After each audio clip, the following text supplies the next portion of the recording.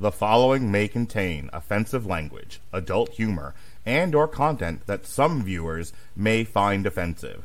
The views and opinions expressed by any one speaker does not explicitly or necessarily reflect or represent those of Mark Radulich or W2M Network. Please listen with caution, or don't listen at all. TV party tonight! What? TV party tonight! Oh, we got nothing better to do than watch TV and have a couple of brews. Don't want to talk about anything else. We don't want to know. We're dedicated to our favorite shows! Oh, my circuit! Everybody loves Hypnotoad. Scary dog! Dancing at Blurnsville. Futurama! And hello and good evening and welcome to TV Party Tonight. I'm your host, Alexis Haina. And hey, all X-Wings checks standing by. Check in. Red 2 standing by. Red 3 standing by. Red 4 standing by. All right. I honestly thought that was going to be funnier than it was. Apparently, I know. I was wrong. But if you can't tell, we're talking Star Wars tonight specifically. We are talking Andor. This is the new series from... Maybe help if I actually had the credits here ready to go. Wow. Try to be professional for once in your life, Alexis. From Lucasfilm and airing on Disney+. This is the first season that just looks at the life of the main character. Oh, hang on. David's bringing in a prop. What do you got? We'll worry about that later. Don't worry. I thought you were bringing in a prop to help me get in the mood or something. Or help all of us get in the mood, I guess. All right. So, yes, this series looks at Cassian Andor, one of the main characters from Rogue One, and how he fell into the life of a rebel who would ultimately give everything for the cause against the Empire. I'm joined tonight by Mr. Vincent Van Spock. Hello. How are you? Hello. Oh my God, if I can talk. Live long and prosper, and may the force be with you. So conflicted right now. Feeling conflicted down there, David Wright. Hello, David. Happy to have you back on the show. Nice to be here. I am setting S-foils in attack position. Oh, okay. There we go. That's cool. I love it. Very nice. Very cool. And from Geek News Now, Andrew Orozco. Hello, Andrew. Hello. Good evening. I'm happy to be here reporting from Hoth, as you can see. Yeah, we'll try to fix this and get this all done before you slowly freeze to death. Hot, more like cold. I love that. What the hell's an aluminum falcon?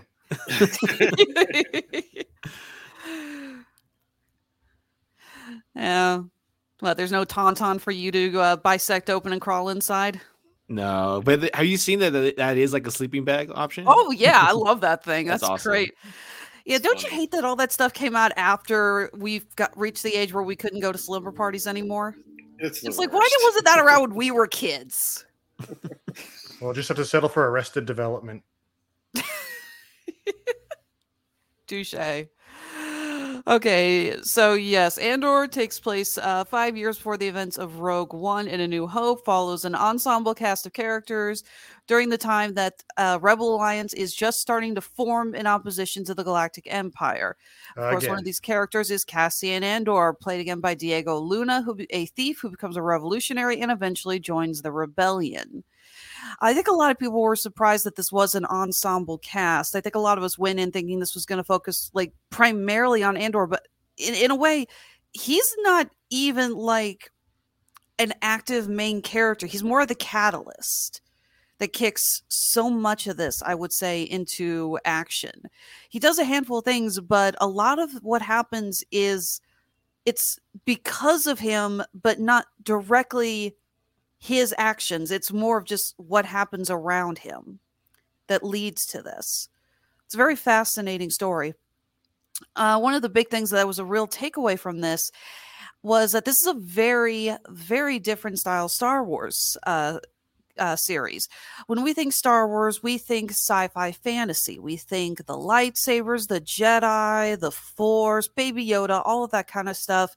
This is a series that goes in more the way of an espionage thriller. And considering that it was put together by Tony Gilroy, who gave us the screenplays for the original Bourne trilogy, wrote and directed the fourth Bourne Legacy, and also wrote and directed Michael Clayton and Duplicity.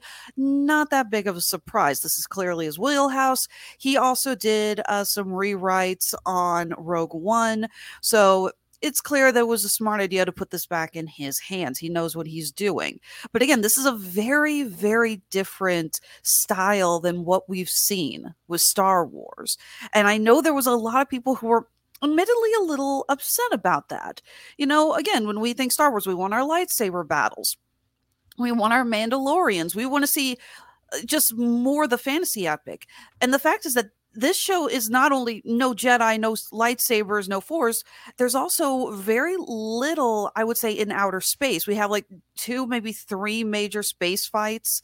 And a lot of it takes place on different planets, but you just see them kind of coming and going. You could argue that if you didn't know this, you would think that it's just all on one planet. And we got a comment from Derpy501st. Okay, Mr. Derpy 501st, I will gladly hear you out. As soon as you add in your next comment, I will post it. After checking it first. We've learned Why not that just put it all before. together? I don't know, but yeah, sorry, Derpy. I have to check all the comments because the last time that Mark didn't check the comments, we ended up with a phrase that got us severely in trouble on YouTube. So we're not going to do that again. It reminds me of like when people text like just your name and it's like, yeah, like just send it all at once. Why are you like, you know what I mean? So, David, you were one of the first to approach me asking if we were going to review Andor, and you wanted in on this. Tell me, what was it about the series that got your attention? I mean, other than, you know, oh, gee, I wonder if he's a Star Wars fan, judging from all the memorabilia behind you. Yeah, it's subtle, isn't it? Just a touch. Yeah. I mean, my philosophy is I usually try and like, let's talk about stuff I'm actually watching, because then, you know, like it's very easy to schedule that way. For me, it was like I started watching the show and I just could not get into the pacing. Like there are tectonic plates that move faster than the first 9 episodes of this show.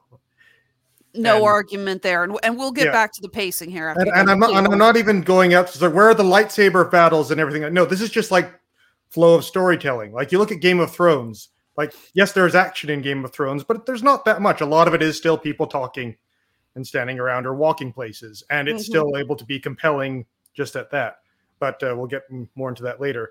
So I was kind of watching the show and it's like, man, this is just a slog. Like it's not terrible. It's just, you know, 3 episodes to get off of a planet, like before anything really like kicks off.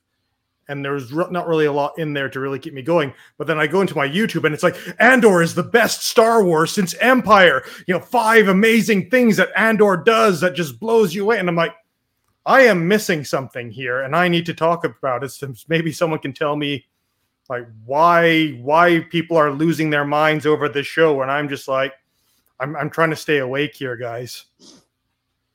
But I would say that in like the last 3 episodes, it kind of really seemed to get moving then. All right, so yes, we got a continuation here. Andor was better than Mando. Yeah, I said it. This is Derpy's comments, folks. So if you're listening, this wasn't me. This was him. Well, I enjoyed it more than Mando, but with Andor, it didn't need toy merchandise to carry it and get a season 2, just saying. And there is some truth to that. With the exception of B2 Emo, there really isn't much that we can merchandise off of Andor. After watching Andor, which the directors and writer did, what is the unfortunate consequence of the Disney cash grab, the sequels? Did I read that wrong, or is there a... No, that's how it's written. Okay, I was like, wait a minute. Sorry. I'm going to go out on a limb and say that he was trying to say that after seeing what they did with Andor, it was good compared to the unfortunate mess that was what they did with the sequel trilogy. Sequel trilogy, yeah. As in better. This is better than the sequel trilogy, and he wishes that's what they had done instead of the sequel trilogy. Well, let me know, Derpy, if I got you right there. Well, being better in the sequel trilogy is about as low of a hurdle as actually, being taller than Tom Cruise. Yeah, not that much of an accomplishment. Right. But yeah, the pacing is something that I think a lot of us did have problems with. Again, I binged this all over one weekend, and I was warned. It was someone who said it's like, it's like wait till at least episode 5, and even then by episode 5, I was like, is something going to happen? No, it wasn't just me, thank goodness. No, you were not alone. Mr. Van Spock, what were your thoughts on the pacing and just what drew you in? Because I think we're all in agreement. And if you're disagreeing about the pacing, please let us know. No, you're absolutely right about the pacing. What drew me into the whole situation was that it had a very Blade Runner-esque feel to it. The music, the look of the initial city that he walks into and kills those two guys in. It just all seemed very Blade Runner-esque to me. And Blade Runner is one of my all-time favorite movies. So that drew me in first. And then we got to episode 3. And episode 3, I think, is something we're all forgetting about because they have this moment in there where everybody's banging on the metal to tell the rest of the town, the Empire's here. Well, not the Empire, but their hired goons, I guess. And that right there, that moment, when all of a sudden the music stops, the banging stops, and the firefight begins, explosions happen, everything happens to these poor security guards who are just trying to do their job. And I do say it like that because that's what they were. They were security guards. They weren't Empire. They were just hired goons. Yeah, corporate security, I think was what they called them. Yeah, they're like exactly. PMCs or private security, something like outsourcing. That. Yeah. So these guys, the shit hits the fan for them, and everything goes tits up for all of them. And we're getting to learn some of these guys' characters and backstories and whatnot. And it's really kind of messed up for these guys. One of the main actors, I can't remember his name, but he said that he studied the brown shirts from the Nazis back in the day and how they were literally just told to do their job. They had no idea why they were doing it or what they were doing it. They weren't there for any sort of ideological reason. They just did their job. And that's what a lot of people died from, is these brown shirts. And that's what he studied for that role. We don't ever really get to see, at least as far as I can remember, it's been a while since I watched episode 3, but we don't get to see the security, the corporate security guards do anything particularly evil. If I'm wrong about that, please let me know. But episode 3 is really where I got hooked into it because I wanted to see more of these guys who were going to rebel against anybody and everybody that walked into their town. And you didn't get to see a whole lot of that until the very last episode. And then the only other good parts, in my opinion, of the show was in episode 10 when they break out of the prison. Other than that, the show was pretty slow overall. Pacing was a little rough. It's a very political show. So if you're into that kind of thing, then this might be the show for you. It might be the Star Wars for you. However, I happen to think that Mandalorian was better. Not because of the fan service, but because of the very similar aspects to Lone Wolf and Cub, which is some of my favorite Japanese TV that I've ever watched in my life. But Absolutely. Yeah, so new comment from Derpy501st. I enjoyed the pace. I thought of it as Star Wars that was different enough where the show and is the content we wanted for a while, away from the Skywalker era somewhat for once. And yeah, there is some truth to that. I know a lot of fans have been saying they want to see more of the Star Wars universe, not just how it revolves around the immediate acquaintances and family of Luke Skywalker. We know that's kind of what they were trying to go with originally after Last Jedi, and then Kathleen Kennedy said, "Plan? What plan?" And everything got shot in the foot. What about you, Andrew? When did the show really start picking up for you? Was it episode 3, or when did you really start to feel like this was getting good? For me, it was, I think, around episode 5. Like, it was very clear. I imagine that the writers in Disney Plus must have kind of predicted that people would feel a little ambivalent about the first 3 episodes. That's probably why they pushed all 3 at first, just because, like, if we were waiting for episode 1 and then a week later episode 2, like, so many more people would have dropped off. So that was smart to kind of just front load that and kind of just get it out there so that you at least have the hype in episode 3 with action and stuff like that. But episode 5, when we're introduced to not introduced, I should say, but once we kind of get to know the band of characters that Andor's with the manifesto writing, I can't remember his name, Nemec, something like Nemec, that. yes. Yeah. I love that character. So once he started like kind of like he's like very like hyper and like kind of like I don't know if he has like this ADHD thing going on, but like he's on something, right? But like how he's like like we're introduced to these characters who all have like different reasons, some of them not so good reasons. And Mennick is kind of like he's the idealist, right? He's like the idealist. He's the what you call like the heart of like the movement, right? Mhm. And like when we were introduced to him, he's kind of like he's like talking up Andor about all his thoughts. I was like, oh, like this show has something to say, and I'm like, okay, that's where I was kind of dialed in. And then once they pulled off the Aldani heist, like the episode 6, I'm like you got it, you won me over finally. Because on episode 3 and 4, I was kind of a little iffy.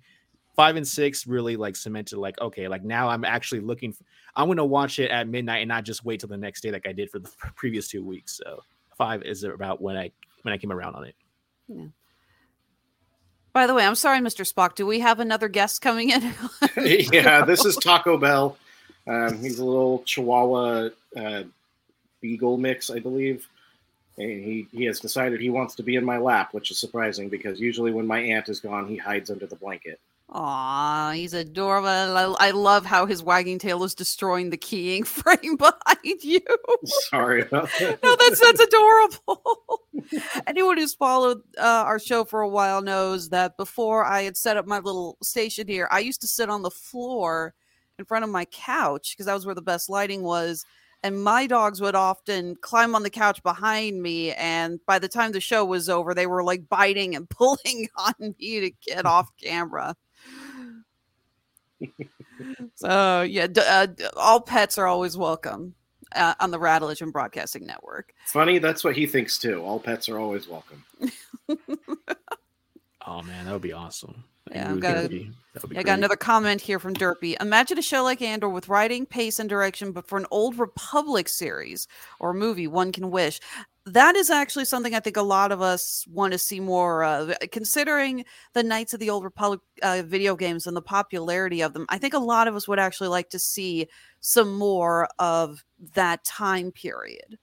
I think that was actually a way that Disney should really look at. I don't know if the pacing would work for a movie, though. For a show, sure, but I don't think that would work for a movie. I think most people would kind of tune out. I'm okay with all these comments except for the pacing. Like I think the pacing has killed the show for a lot of people, and we don't really do the money on this podcast, but I think that's kind of where if something makes sure that Andor doesn't get to season 2, it'll be that so many people dropped the show because the pacing was so slow before it picked up. Well, we are getting a season 2. Let's see here. They already started production. Yeah. Mm-hmm.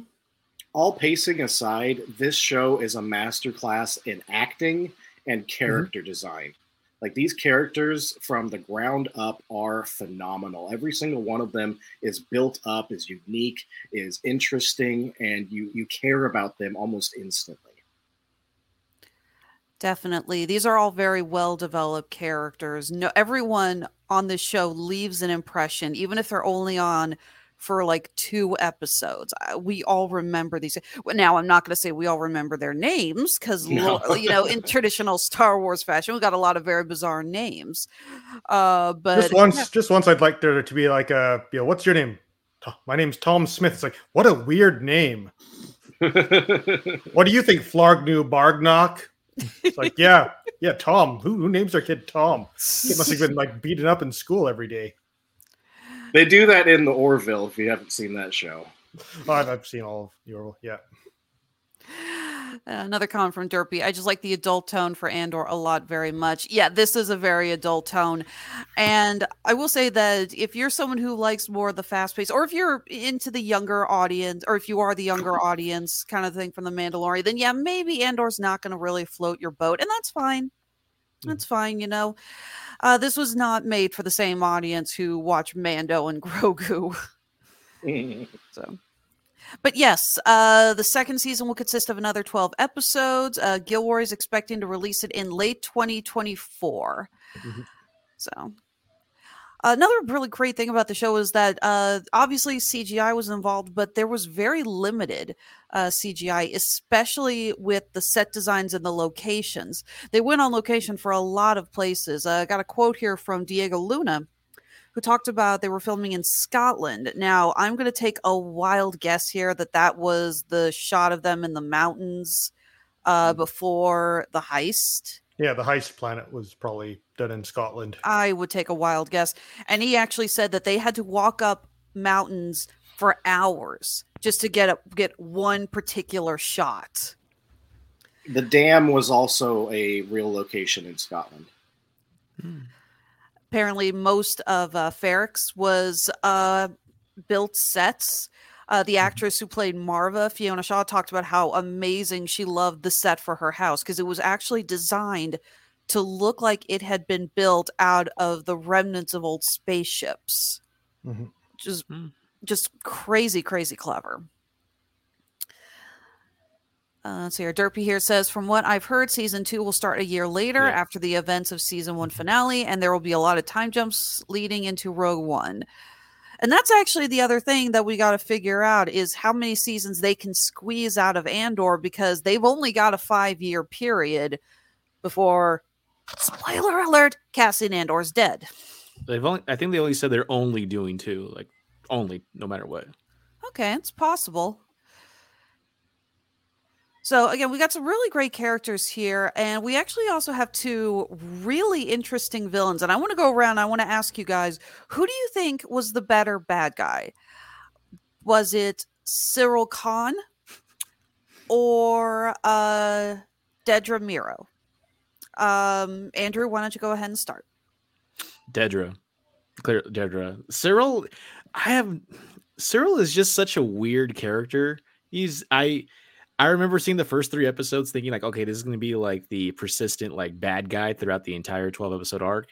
And like there are some episodes where he just barely even shows up at all, where like he does where he kind of goes back to his mom with his tail between his legs and kind of just like has a like middle manager midlife crisis kind of thing going on, sipping on his cereal and relying on his uncle for connections to get like another job. Like Cyril is just such a weird character, and like his obsession with Dedra is just really weird too. I think it's kind of comes off as really creepy after the first 3 episodes. Dedra is someone who is very intimidating. She's someone who's very ambitious. She does everything to kind of rise above her station, and she's someone who's very competent. And like how we kind of have like I like how we get some of the Imperial intrigue with where she has some friction with this other guy. I forget the guy's name, but the other guy in charge of the other sector. And then he's kind of like, oh, like you're new, right? Like you don't know how we kind of do things around here, and like how she's very determined, right? She interrogates Karn. She does a lot to kind of, she goes through the proper channels and stuff to kind of sidestep this guy. And then we see that from the I forget the guy's name. It begins with a P. But the one who's in charge of the the ISB. ISB. I'm thinking of IBS. ISB, how he kind of like praises her, like, oh, like I wish everyone here showed that kind of initiative. And then like on their way, he's like, Dedra, walk with me. And he's like, oh, like that was very good. He's like, but watch your back, right? Because they eat their own in the Empire, right? Mm-hmm. So I think she's way more compelling as a villain than Karn is. All right, David.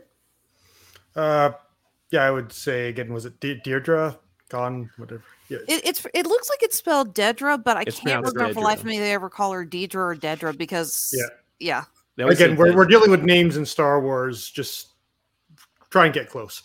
Yeah, I thought her character was interesting in the start, where you're kind of rooting for her as she's sort of dealing with this sort of fossilized bureaucracy of the ISB, where she's seeing the patterns between all the different sectors, but everyone else is like, no, this is the way that it's done. This is our system.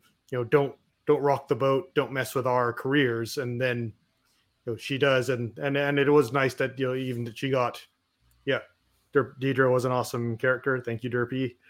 But she did get some acknowledgement from Command, and that kind of just felt like a real sort of realistic sort of workplace drama, where you have those people who just they don't care about the big picture. They're just out for themselves. But you also have those people who do sometimes get into authority that do recognize, that there's a new perspective, that things have to change, or that they might be missing something, that, they're open to.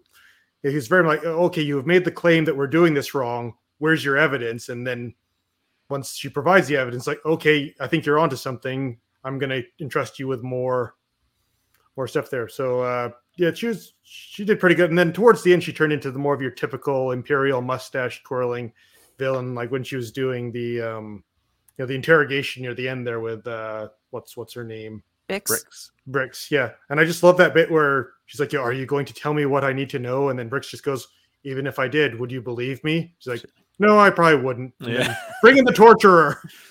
So it's kind of like the wasted time of trying to do good cop, bad cop sort of thing. But yeah, and sort of at the end where she gets her first taste of actually being in a battle, and just how like the calm exterior is just wiped away, and she's just terrified. You can see the adrenaline pumping through her. She's never been in a firefight before, and I thought that was a very good direction for the character to go in, and we'll see how that ties into where she goes from there. For again, what was his name? The corporate security guy, Cyril Khan. Cyril, yeah, Cyril, perfect name for the character. Cyril, I kind of liked because I sort of know that type of character in real life, where like I could sort of almost fill in his backstory. So with a stick shoved so far out their plot that you're surprised they can still walk.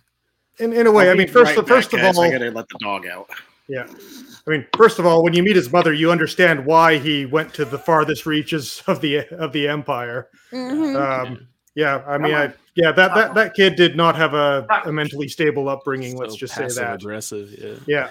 But like, I could see in his backstory, like, I bet this guy applied to the Imperial Academy to go be basically probably an ISB agent or something, like real patriot, and he was like Section 8 out of that. It's like, sorry, kid, you don't have the stuff to cut it in the Empire. And then he probably went to like the actual police after that. And again, same thing. It's like, sorry, thanks for showing up, but you're not doing it. So of course he ends up in a private security gig, and that sort of, and that kind of character becomes like more hardcore than the actual qualified, experienced people.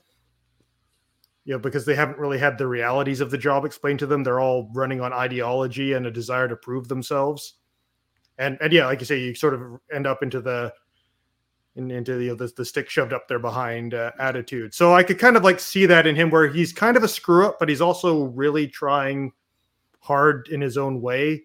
And that kind of makes sense when he does meet up with Deirdre, and she sort of gives him an out, almost, except he doesn't quite get there. And you sort of see how that motivates him to sort of still stick his nose in her business, much to his detriment. So I like that kind of character, because it did feel like a very real character, like a real person, how they would handle it. And even though they're a very awkward person.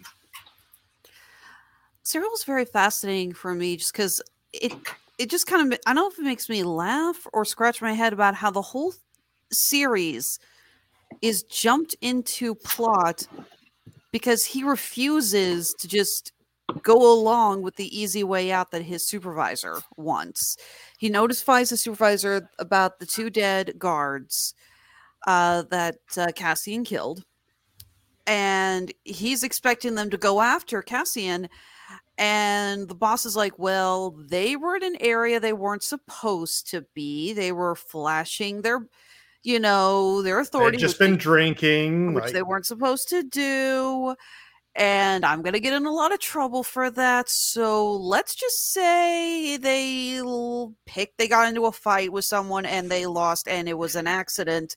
Which is exactly what it was. Pretty much, yeah. But Cyril is just so gung-ho about bringing Cassian in for killing these 2 guys who, yeah, one of the other guards mentions like, wow, he really took a fall after what so-and-so fight or whatever. It's like, yeah, apparently he got one hell of a demotion to be down there. So these 2 were not even cream of the crop, top of the line soldiers. They were just dumbasses who decided to flex their muscle in, I guess that was like a brothel or a strip club or something. I think it was supposed to be a strip club, as much as they could get away with. But like I said, that part just kills me, that it's like all of this could have been avoided if Cyril had just taken a chill pill. But no, he couldn't. Also seeing a lot of comments here. Mr. Spock, I'll go ahead and throw this over to you.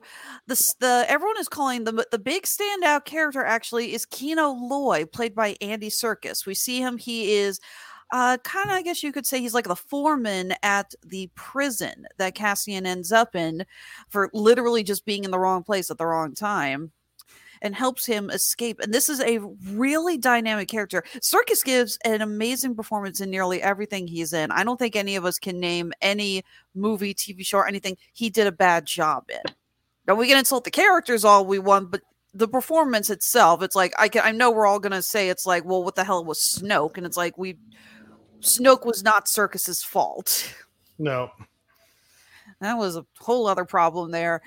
He's only in 2 episodes, and he just gives such a commanding performance as this prison leader. And it's so impactful. And again, Mr. Spock, I want to go to you first talking about these scenes in the prison and Andy Serkis's performance. Those scenes in the prison were the most captivating part of the show for me. Most of that was specifically because of Andy Serkis. And this show right here just reminded me just how good of an actor he actually is. Like, you don't really get to see him on camera by himself just as he is very often.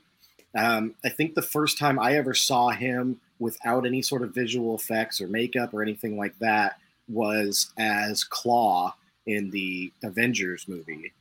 And then in Black Panther as well. And he gives a phenomenal performance in that too. But this one, I feel like he has taken it just a step beyond in this one.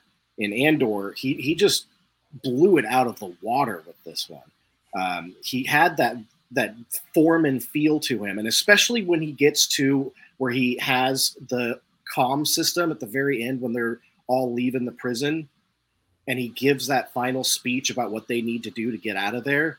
That gave me goosebumps. That was so incredibly powerful, the way he gave that. And like he hesitated to do it because that's where he spent most of his life. And you could see it that do I escape? Do I actually do what these people think I should do? Or do I go back to the norm?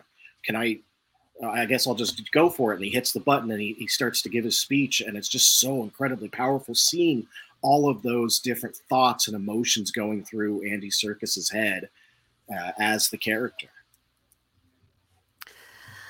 That speech really was great. Derpy here agrees. And the chanting, "One way out." One way out. And then he can't swim. Or can he? Do you guys think we're going to see him again in season 2? We damn well better. I don't think so. I don't feel it. All right. What's your argument, Andrew? I just don't think he's going to be a character that we're going to really just see again, just because, I mean, the whole dynamic of him being like such a great character has to do with the situation he's in the prison, where I'm not sure if there's a really good reason for him to come back after that. And then especially if that's, I think it's supposed to be his send off, though. I think it's kind of anticlimactic in a way, but the whole I can't swim thing, either he dies trying or he's still stuck there when the Imperials eventually retake the facility. So I don't see it, but I would like to be pleasantly surprised. I would like to see him come back, but I just don't think so. What do you think, David? He could come back, if anything, due to just the fan reaction. And also, you don't want to waste a good Andy Serkis on anything, even a bit part. There certainly are ways they could bring him back. Maybe there was another angle to his character where he was pretending he couldn't swim, or perhaps he just tried to swim and figured it out, literal sink or swim situation. I think Serkis did a good job showing a man who was just so desperate to finish his time and get out and follow the rules and wouldn't tolerate any deviation from that plan. And it's only at the end where he realizes he's not getting out. Like, for me, like the best moment of his performance was at the end of, I think, episode 9, where they've got the reveal that no one gets out of the prison, they're just reassigned. And as they're walking back to their cells, Cassian asks him for like the 5th time, how many guards on each level, and just says no more than 12. And you can just hear it in his voice, like, screw it, let's go for it. Yeah, just that I give up. I'm in. Yeah. The prison was, I think, one of the most terrifying concepts we have ever seen in a Star Wars universe. The fact that the way they keep them all in is none of them wearing shoes. None of the prisoners are allowed shoes. And the floors are electrified. And it's just downright scary. We have a night where one of the prisoners either sleepwalks, falls out of his bunk, or essentially just says, I can't take it anymore, and ends up on the floor and dies. It's terrifying just to think that something like that could happen. Especially since, again, we can see that majority of what's happened in the prison is not really that well observed or watched. They've got a couple of guards keeping an eye on things, but like I said, there's no more than 12 on every floor. It's minimal. Everything is essentially run by the computer, so there is very little, authority there to talk to or try to make things better. They don't care. Well, even Cassian makes a big deal out of that when Andy Serkis is telling him, it's like, you watch your mouth, don't say it. He's like, what? They're not listening. They don't care about us. As long as we don't actually cause any trouble, they're leaving us alone. A comment from Derpy. Honestly, after watching Andor, I'm more excited for season 2 of Andor and Ahsoka more than anything in Mando, because Mando is just Mando being family friendly, Darksaber, and Bo-Katan angry. That's Bo-Katan. That's one way to look at it. But we'll talk about that next year, because Mandalorian season 3 is supposed to premiere in March, I think is what was announced, if I remember correctly. I don't know. I'm getting all my release dates mixed up, and I'm still trying to get everything ready in time for Christmas.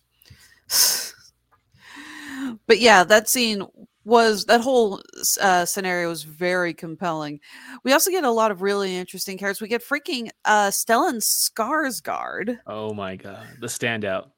Very much so. After playing a really great role in the Thor and Avengers movies, but comes in as, what's his character? Luthen Rail? Rail, I think is how it's pronounced. Yeah. I just call him Stellan Skarsgård. Let's be honest, his real name fits Star Wars too. Actually, you're right. There's no argument there. It should be switched around. Luthen should be his real name. Yeah. Yes, exactly. And I think another part of the show that it really highlights is Luthen and his deals with Mon Mothma, who it's great to see her come back. We have the actress who played her in, oh my God, what previous? Rogue One and the deleted scenes for Revenge of the Sith. Yeah. Thank you. Couldn't remember which movie. And again, I think that's an interesting aspect, is that when we've talked about the rebellion in Star Wars, it's always been from a very action-packed angle. We get a lot of starfights. We get the Jedi. This is, I don't like to call this realistic, but I think it's as realistic as you can get. Because we have Luthen and Mon Mothma trying to fund the rebellion without getting caught. And I love just the line, it's like, we don't need more people, we need money. Because the rebellion can't just be run on hopes and dreams. They need money, they need supplies, they need food, they need medicine. They need all of this. And there's a great scene with Mon Mothma. She's at a party with a bunch of, I guess, I don't know if they were other senators or just, the Empire officials, just the rich. And they're talking about all the new restrictions that the Empire is putting in place, and how they're just getting a little out of control about it. And these upper class wealthy are saying it's just like, well, if you have done nothing wrong, you have nothing to fear. And you realize they have no grasp of what is actually happening to the average person on the street. They are so lost in their little world that they are just completely oblivious. And the actress playing Mon Mothma is really great, because you can tell she's trying so hard not to give anything away. She has to maintain this image of the very privileged senator, but inside she's screaming. She is just miserable about this. Andrew, you're nodding. You want to step in on that Yeah, one? Mon Mothma, like a character who Oh, like I'm sorry. Am I saying Mothra or Mothma? you were saying Mothra. Mothra. I was thinking like Godzilla or something, but Yeah. Mothma. Now that would be an awesome crossover.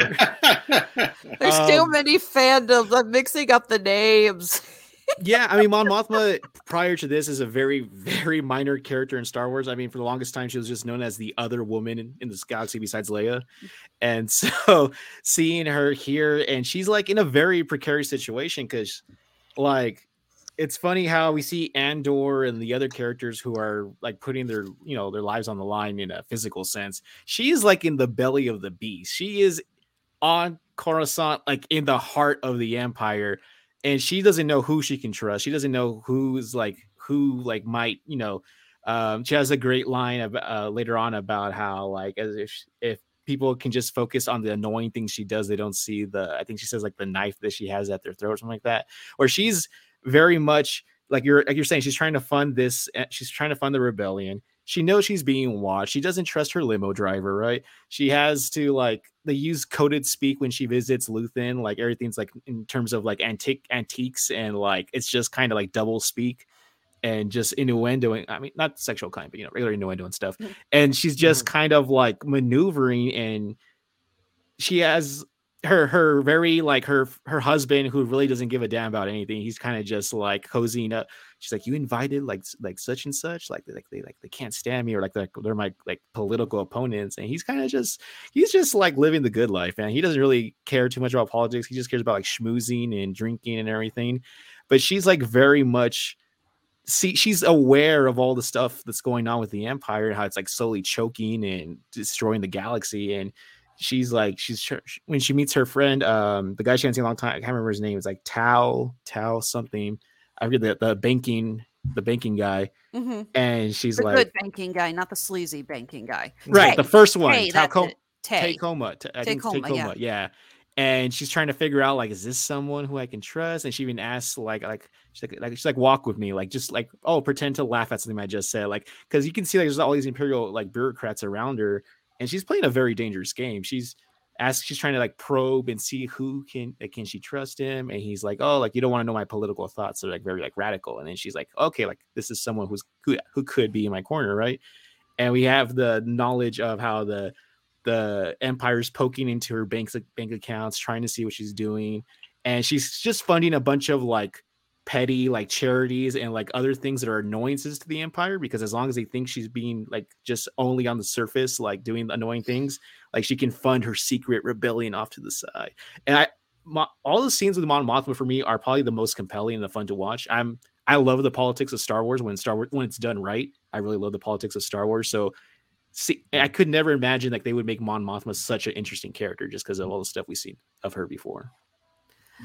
Definitely. I mean, yeah, this is a character that I don't think any of us ever would have predicted they would have really expanded on after seeing her in it was Return of the Jedi is where she first appeared technically in the movies. Mm-hmm. Got another comment from Mr. B. I'm actually very interested in how Mon Mothma will be affected in the time jumps because of what you're discussing now. She has a lot to lose and pretty much did in the series.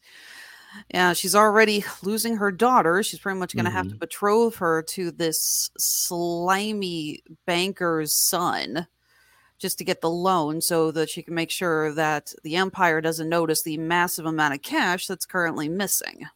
And I mean, what I love so much about this show is how like it sort of humanizes the rebellion, but also it shows that none of our like heroes or anybody on the side of the rebellion is necessarily squeaky clean, because having to like do that to your daughter just to like, I mean, there's that conversation she has with the banker where he's like, I just want introduction. And she's like, no, like we're not doing that. And he says something about how like that's like the first, like she's like, oh, I wouldn't think about it. And he's like, oh, that's like the first lie you told tonight. Where like he knows she has thought about it because she kind of hesitates a little, and that she basically has to do this unthinkable thing just to keep the rebellion alive. And we have the same thing later, not to go too far into it, but with Luthen, where he has that amazing speech of all the stuff he's had to do, like conscious wise for his soul, just to keep this rebellion going. And it's like no one gets out of this clean. I love that. Very true. Yeah, I didn't quite buy the Luthen speech at the end. Oh, I believe that he believed what he was saying, but just like the guy in the elevator, it's like, yeah, like what you have sacrificed is having to make other people sacrifice, and that really makes you feel bad about yourself. You know, I'm kind of not really gonna feel too sorry for you. It's like, like what if, like I'm sacrificing my daughter's future. What are you sacrificing? Well, I'm sacrificing making you sacrifice your daughter's future. Like, oh, okay, me and her are still the ones paying the price for that. You just feel really bad. Very true. Okay, so hang on. So let me go through. Had a note here. What was I trying? Yeah. While you're doing that, on the Go Mon ahead. Mothma front, yeah, I didn't quite get into the Mon Mothma storyline as much as you guys did. I didn't hate it, but I just kind of found it to be kind of dry.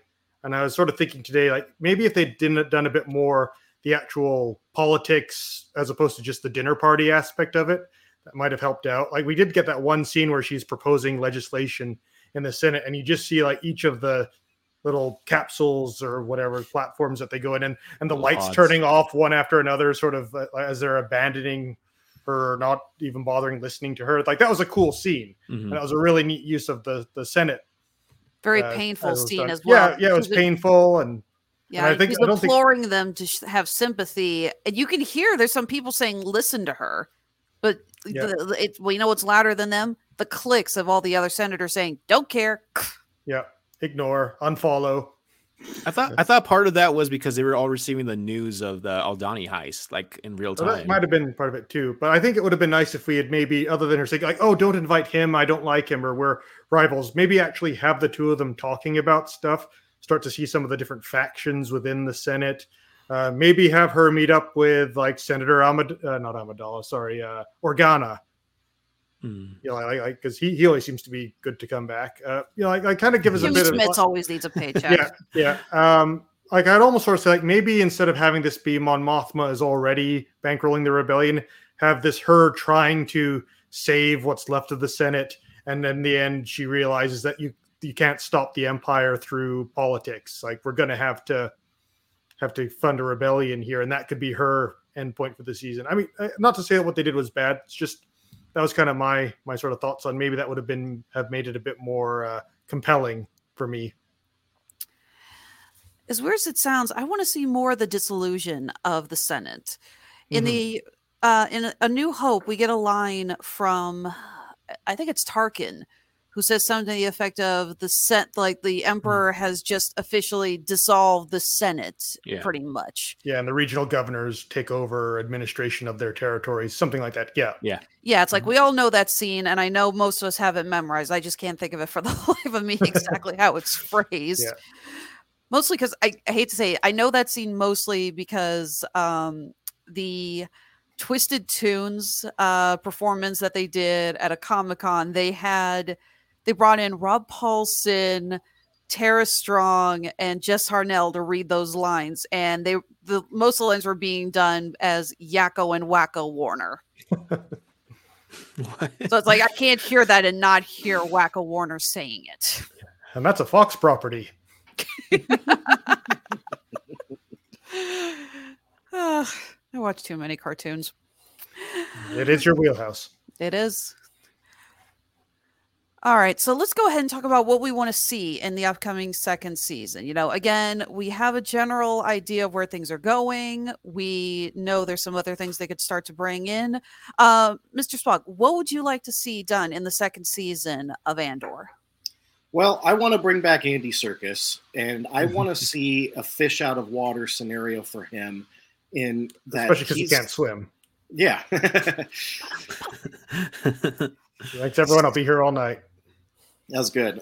So I want to see him trying to struggle to adapt to society outside of the prison, having him without any sort of authority, trying to become a member of these rogues gallery of people against the Empire, and trying to pick up his pieces of his life from where he hasn't really had it at all.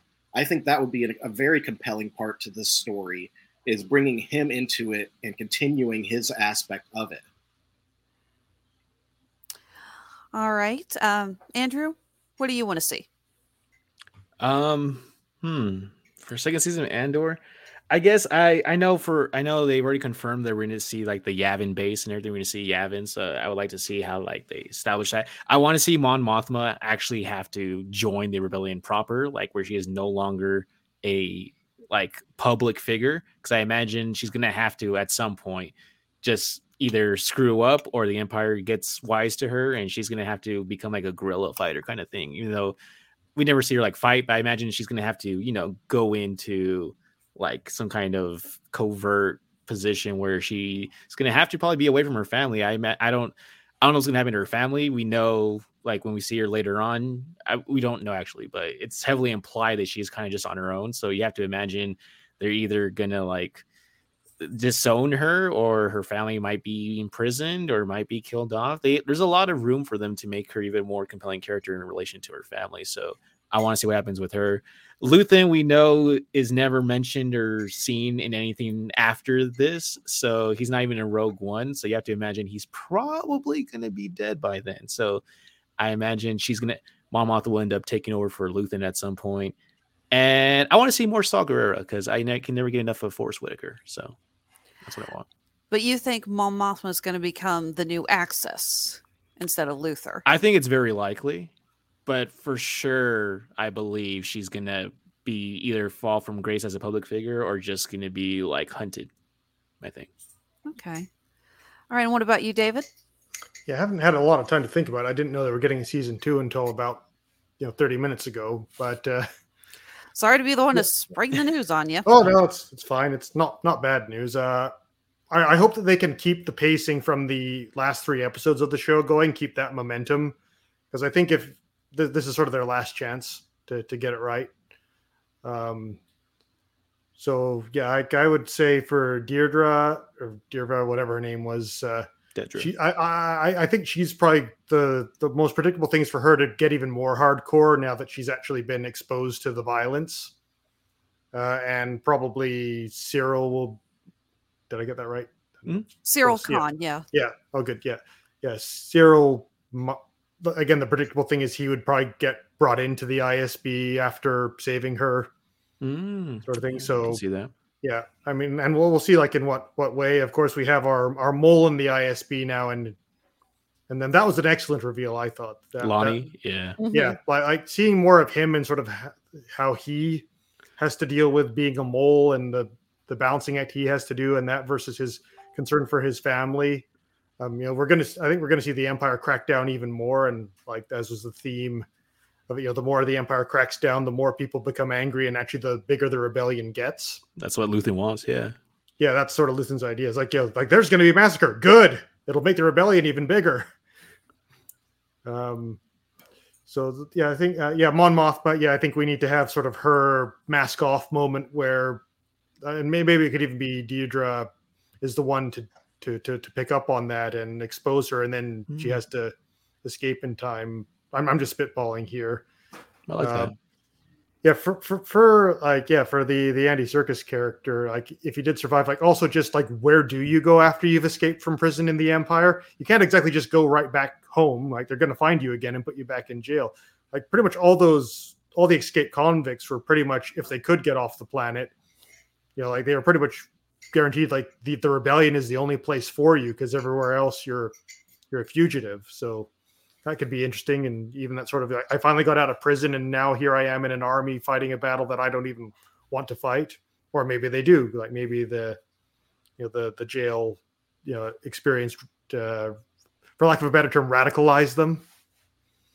Yeah. Especially when you think of like Cassian, like I thought it was so brilliant that Cassian, he doesn't get arrested because they expose him as like staging the robbery. It's just because he was like walking across the street to a shop, and then the trooper's like, what are you doing? He's like, I'm going to the shop. You're sweaty. Why are you sweaty? It's hot outside. Don't you give me that lip. You've been running, haven't you? Only guilty people run. It's like, but quiet, stay in. Even the judge at the trial was just like, 6 years. It's like, but don't you want to hear my defense? Like, that's speaking back to the court. I'll find you in contempt. And it's just like all these just people on the lowest rungs of the society who are just doing their jobs, quote unquote, and they're just making an absolute mess of things. That courtroom scene was also really hard to sit through. And I'm just going to say it. That was so much of a kangaroo court. I'm surprised that they didn't have the judge be a kangaroo-like alien. I was literally expecting that. Yeah, we're not going for subtlety here. Like writing on the wall, but it's still scary, that she says, "Oh, that's usually a 6-month sentence." Okay, 6 years. So changing guidelines, and part of me was actually wondering, it's like, was there a real change in guidelines, or are you just deciding to let your aggression out on this guy? I think it was a real change in guidelines because they mentioned that at the ISB meeting in an earlier scene that they were just clamping down on everything following the robbery. And it does a great job of they have that great line when he's reading from the manifesto is, well, I don't think it's the manifesto, but he sort of says, like, if they're so powerful, why are they afraid of like even the smallest thing? We had like the Imperials on Crix or whatever the planet was, like going absolutely total militant, martial law state over a funeral. Oh, Ferrix. Yeah, Ferrix. Mm-hmm. Ferrix, that was it. Yeah. It's like, it's a funeral, guys. Yes, there's going to be a marching band. It's not an attack. Like, if you guys just shut up and let them do their thing, everyone would have gone home. Now, speaking of the arrest, though, that did give us the. There was one thing I did forgot. I had this written down. I can't believe I forgot to mention it. Was that originally Alan Tudyk was announced as reprising his role of K2SO, the droid from Rogue One, and we see models of that droid assisting in the crackdown on the tourist planet. It's like, did he say hang? Just like, tell him you met once, like that. Again, it's like there was humor in that, but it was also legit scary. Yeah, maybe we'll get K2SO's origin story. I think about the final thought is like, why does the Empire even use stormtroopers? They can't shoot anything, and like they collapse if their helmet is hit by anything bigger than a door. Doesn't Cassian even make a joke about that when they're in the prison scene? He's like, why don't they use droids? Why are they using us for labor when they should be using droids? Someone explains it that it's actually cheaper just to keep them than droids because they give them like this like gruel basically. It's very nutritious, has no flavor whatsoever. Because I was reading that too. I'm like, aren't droids just easier? But apparently no. Like live creatures that you just keep pumping full of nutrients or whatever the gruel slop is. Like no, that's actually somehow cheaper than using the droids. And then we have like that great reveal later on where like. Because the whole time you're thinking they're just making some like, I don't know, some kind of auto factory kind of part or something. And then I thought it was like an Imperial Walker type part or something. Yeah, it looked like the foot, right? Kind of looked like the clamp. Yeah, it had lots of joints on it. Mm-hmm. It did. And then we have like the reveal. We're like, no, they're parts of the Death Star. And like to realize that he's now complicit in taking part of the construction. He's like a gear, like a cog in the machine kind of doing that. I love how that kind of just makes his whole event, what actually happens in Rogue One, kind of a little more poetic, I think. I love how he's kind of like redeeming himself by like sacrificing himself for the thing that he's complicit in creating in the first place. But in the end, the prison did kill him. Mm-hmm. Yep. That post-credit scene was a really great reveal because just to raise a hand, who here watching the prison scene actually did ask, what the hell are they building? I knew exactly what they were building. Yeah. Oh, really, Mr. Spock? Yeah. You do was it spoiled for you, or were you able to guess? I was able to guess. If you know anything about Star Wars, then you know that Star Wars is poetry, and it repeats itself. So it would only be poetic for him to be building parts for the Death Star. That's true. That's a good point. The actual Death Star reveal didn't really surprise you. It's like, oh boy, who would have thought that they were making the Death Star when they were making the Death Star? Also shows why they needed to keep making so many of those, because it's not just the Death, it's the attachments for the reflectors that are going to build the radar. I don't know engineering. I don't know what it's called. I think it's like a parabolic dish, but the dish that for the super laser or whatever it's called. Mm-hmm. Yeah, and that was a really great scene with just the parts lining up symmetrically. Very Wes Anderson-esque, but I really liked it. All right. Is there anything else that anyone wants to talk about with Andor? Is there anything I forgot? Was there any scenes that really stuck out to you that you want to discuss? Mr. Spock, if you would be so kind, is there anything you want to add on? Not really. I think Actually, yes, I do. Fiona Shaw as Marva, she's another phenomenal actor in this, especially her last speech that she gave in the hologram, where she says, "Fight the bastards," and that the bastards that she says, the word bastards as it comes out, was just so powerfully heartfelt. Like, it's easy to do anger, but she really stepped up above and beyond with that specific word in that moment. And that right there made me go, that's why they're fighting this fight, why they are the spark that ignites the flame that takes down the Empire. Absolutely. Fun fact: I was checking IMDb for a little little tidbits, see if there's anything that I wanted to talk about on the show. And one of the things I said was apparently that line was not "fight the Empire"; it was "fuck the Empire." Yeah. And because I guess they thought now that they can do more adult stuff on Disney Plus with the parental settings and all, they're like, maybe we can get away with just one little F-bomb, and they said nope. Yeah, I mean, they got away with shit. There's an interview with Gilroy. I forgot with who, if it was Hollywood Reporter or who, but where he talks about like in the beginning, like in the start, where they do have like the brothel. Like that was him just trying to see how far he could get away with pushing. Like no one, he's like no one was no, we couldn't do it, so we did like the brothel thing, like the implications of everything. But yeah, like the F word, like I guess that was just too far. That was just a step too far. It kind of reminds me of our discussion on Werewolf by Night. We were just like, so Giancino just wanted to see how far he could push the buttons with the gore, yeah, right? Yeah. All right. Okay, David, is there anything else you want to talk about? Yeah, again, I think if they like the show felt a lot to me like they sort of came to Disney's like, okay, we've got this great Andor show that explains some of the beginnings of the rebellion through Cassian Andor, and we've got like 5 episodes written. It's going to be beautiful. It's like, okay, can you do 12? But we wrote 5, so we'll stretch it out to 12. It's like, oh, okay, that is the show's biggest issue I found. And I kind of like some of the earlier events, like the flashbacks I found didn't really add to the show. Like, does anyone care about Cassian's sister?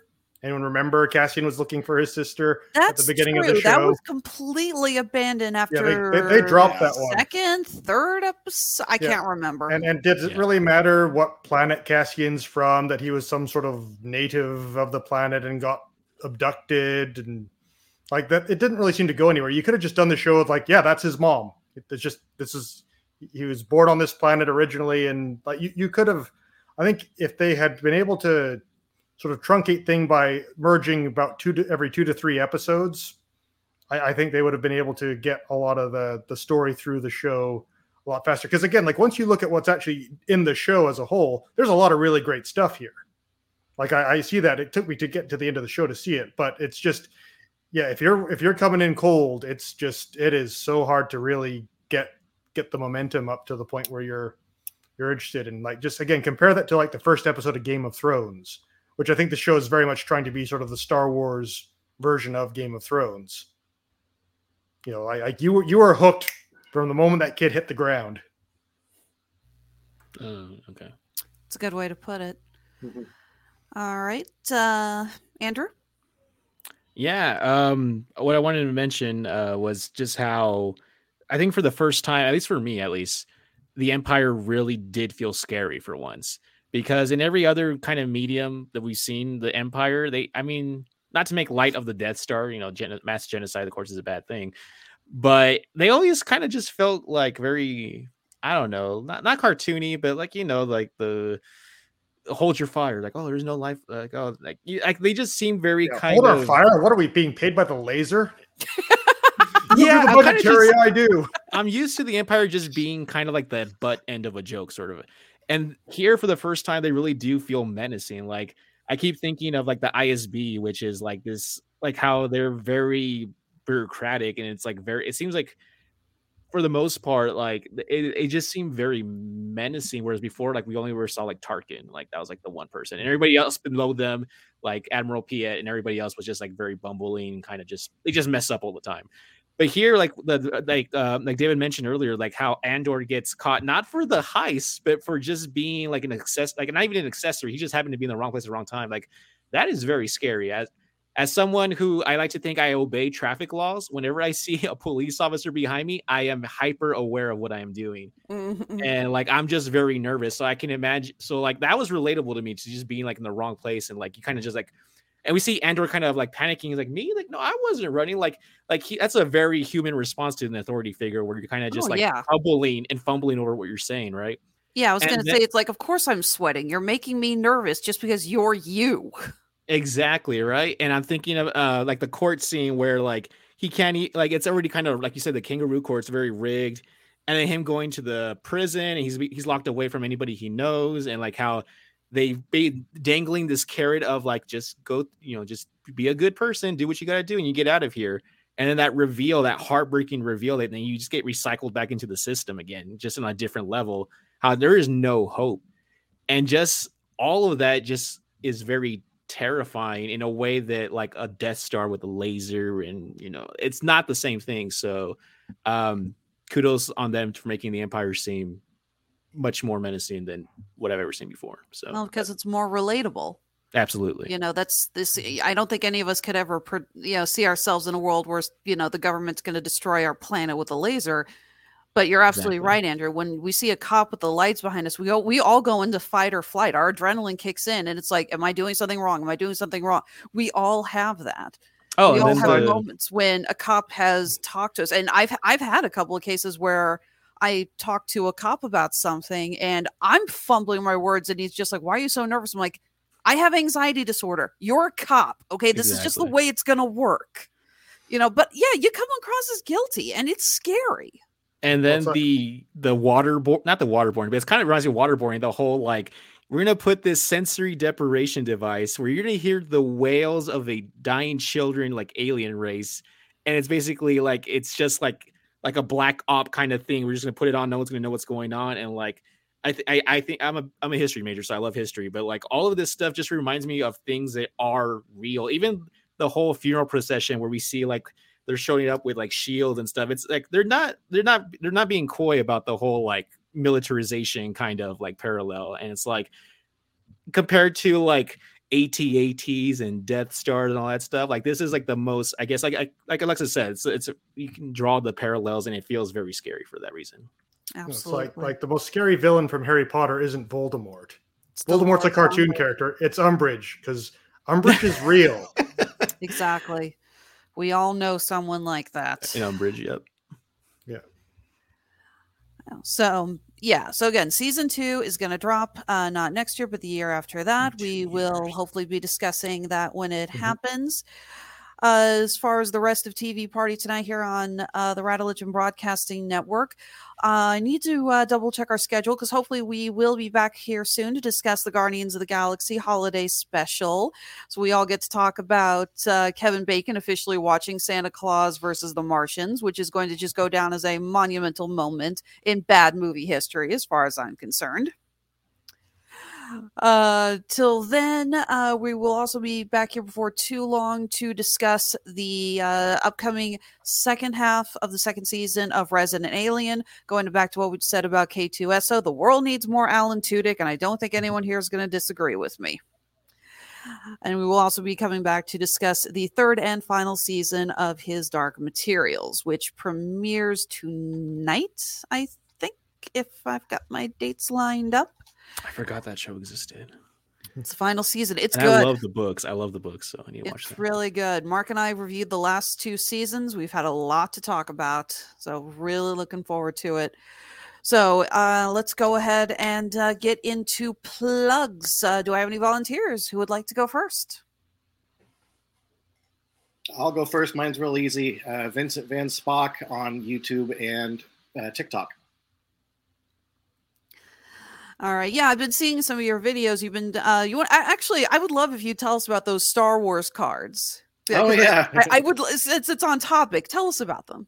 So I have a deck of Star Wars words of affirmation cards. I got them while doing therapy lately, and there's 4 of them in there. There's guidance, affirmation, an activity, and one more, and I can't remember what it is off the top of my head, but I draw one from each pile, read it out loud, and then I will ring a singing bowl, a Tibetan singing bowl, to send the words out into the universe and hopefully bring them to light and bring them true. And honestly, just in doing this small thing every day, my mental health has gone from here to here. So yeah, I'm doing a lot better. I also wear my Jedi robe, and I've shown off my Jedi tattoo as well. And so yeah, it's a lot of fun to do these. That's cool. Love that. And I love the idea of the Star Wars affirmation cards. That is great. All right. Andrew, you want to tell us what's going on with Geek News Now? Sure, yeah. So I'm a staff writer over on Geek News Now. I mostly just write about video game news and video game reviews, occasionally a Star Wars article here or there. I also have a Star Wars YouTube show. It's not a podcast because we are not on any podcast services, but it is a YouTube show called My Star Wars Show. It wasn't my idea to name it that. That's my co-host idea. On YouTube, you can find it. I'm glad that Van Spock mentioned that because we did an episode about the spirituality of Star Wars. There's a lot of great stuff in there a couple of months ago. So check that out if you are interested. And I also have a actual podcast that I myself make with my best friend called Duo Sense, where we talk about video game news, video games we play, video game reviews kind of stuff. We have like the video game awards coming up later this week. So we're going to do a great episode right after we watch that. And so, yeah, check out DuoSense is DuoSense. You can find that on all major podcast services. All right, excellent. David Wright, how much have you sold your soul to Mark Radulich for the rest of the month? I'm more into leasing, actually, but yeah, I think I've only got the Avatar 2 review with Mark. Yeah, sorry. I said Mark, flat out, I'm not jumping in on that. I refuse to go see that movie. Sorry. Really, Alexis? No worries. Oh, David will confirm this based on the network chats. I hate James Cameron.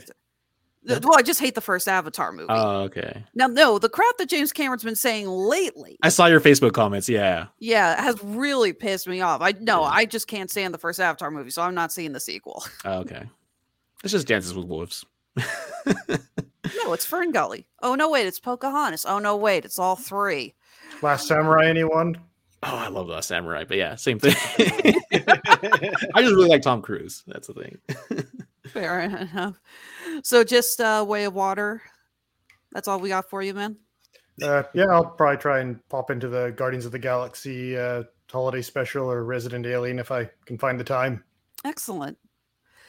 All right, as soon as we get those scheduled, then I'll pull you in. But anything else we can find you on, or? No, I'm pretty much not on social media that much. It does wonders for the productivity. You're the lucky one. I try. All right. And as far as when I am not bending over backwards for Mr. Radulich, Honeysuckle Rose Creations, where fashion meets fandom at the intersection of geek and chic. We just wrapped up our big Black Friday, Cyber Monday sale, but our charity drive is still going on. Up until Christmas Day, if you place an order for one of our online stores that you can find through either Etsy or Handmade at Amazon, for each order placed, we will be donating $5 to St. Jude's Children's Hospital. Wow. We're already getting a ton. This has been a record-breaking year for orders, so we're really excited. I'll be announcing the total amount on Christmas Day on how much we will be donating. We've got tons of, if you're a fan of Andor, we've got a ton of Star Wars and sci-fi themed jewelry. If that's not your cup of tea, we got anime related jewelry. We've got horror related jewelry. We got tons of superhero related jewelry. We got all the fandoms you can imagine. And as always, you can follow us on Facebook, Instagram, and Under Duress Twitter. That's Honeysuckle Rose Creations, the intersection of geek and chic. And I just realized maybe I should have actually flipped this over to the right screen to hit the end theme. I've left this on the comments page for too long. I didn't have the right button ready to go. So for Mr. Van Spock, for Andrew Orozco, for David Wright, I'm Alexis Hana saying be well, be safe, behave.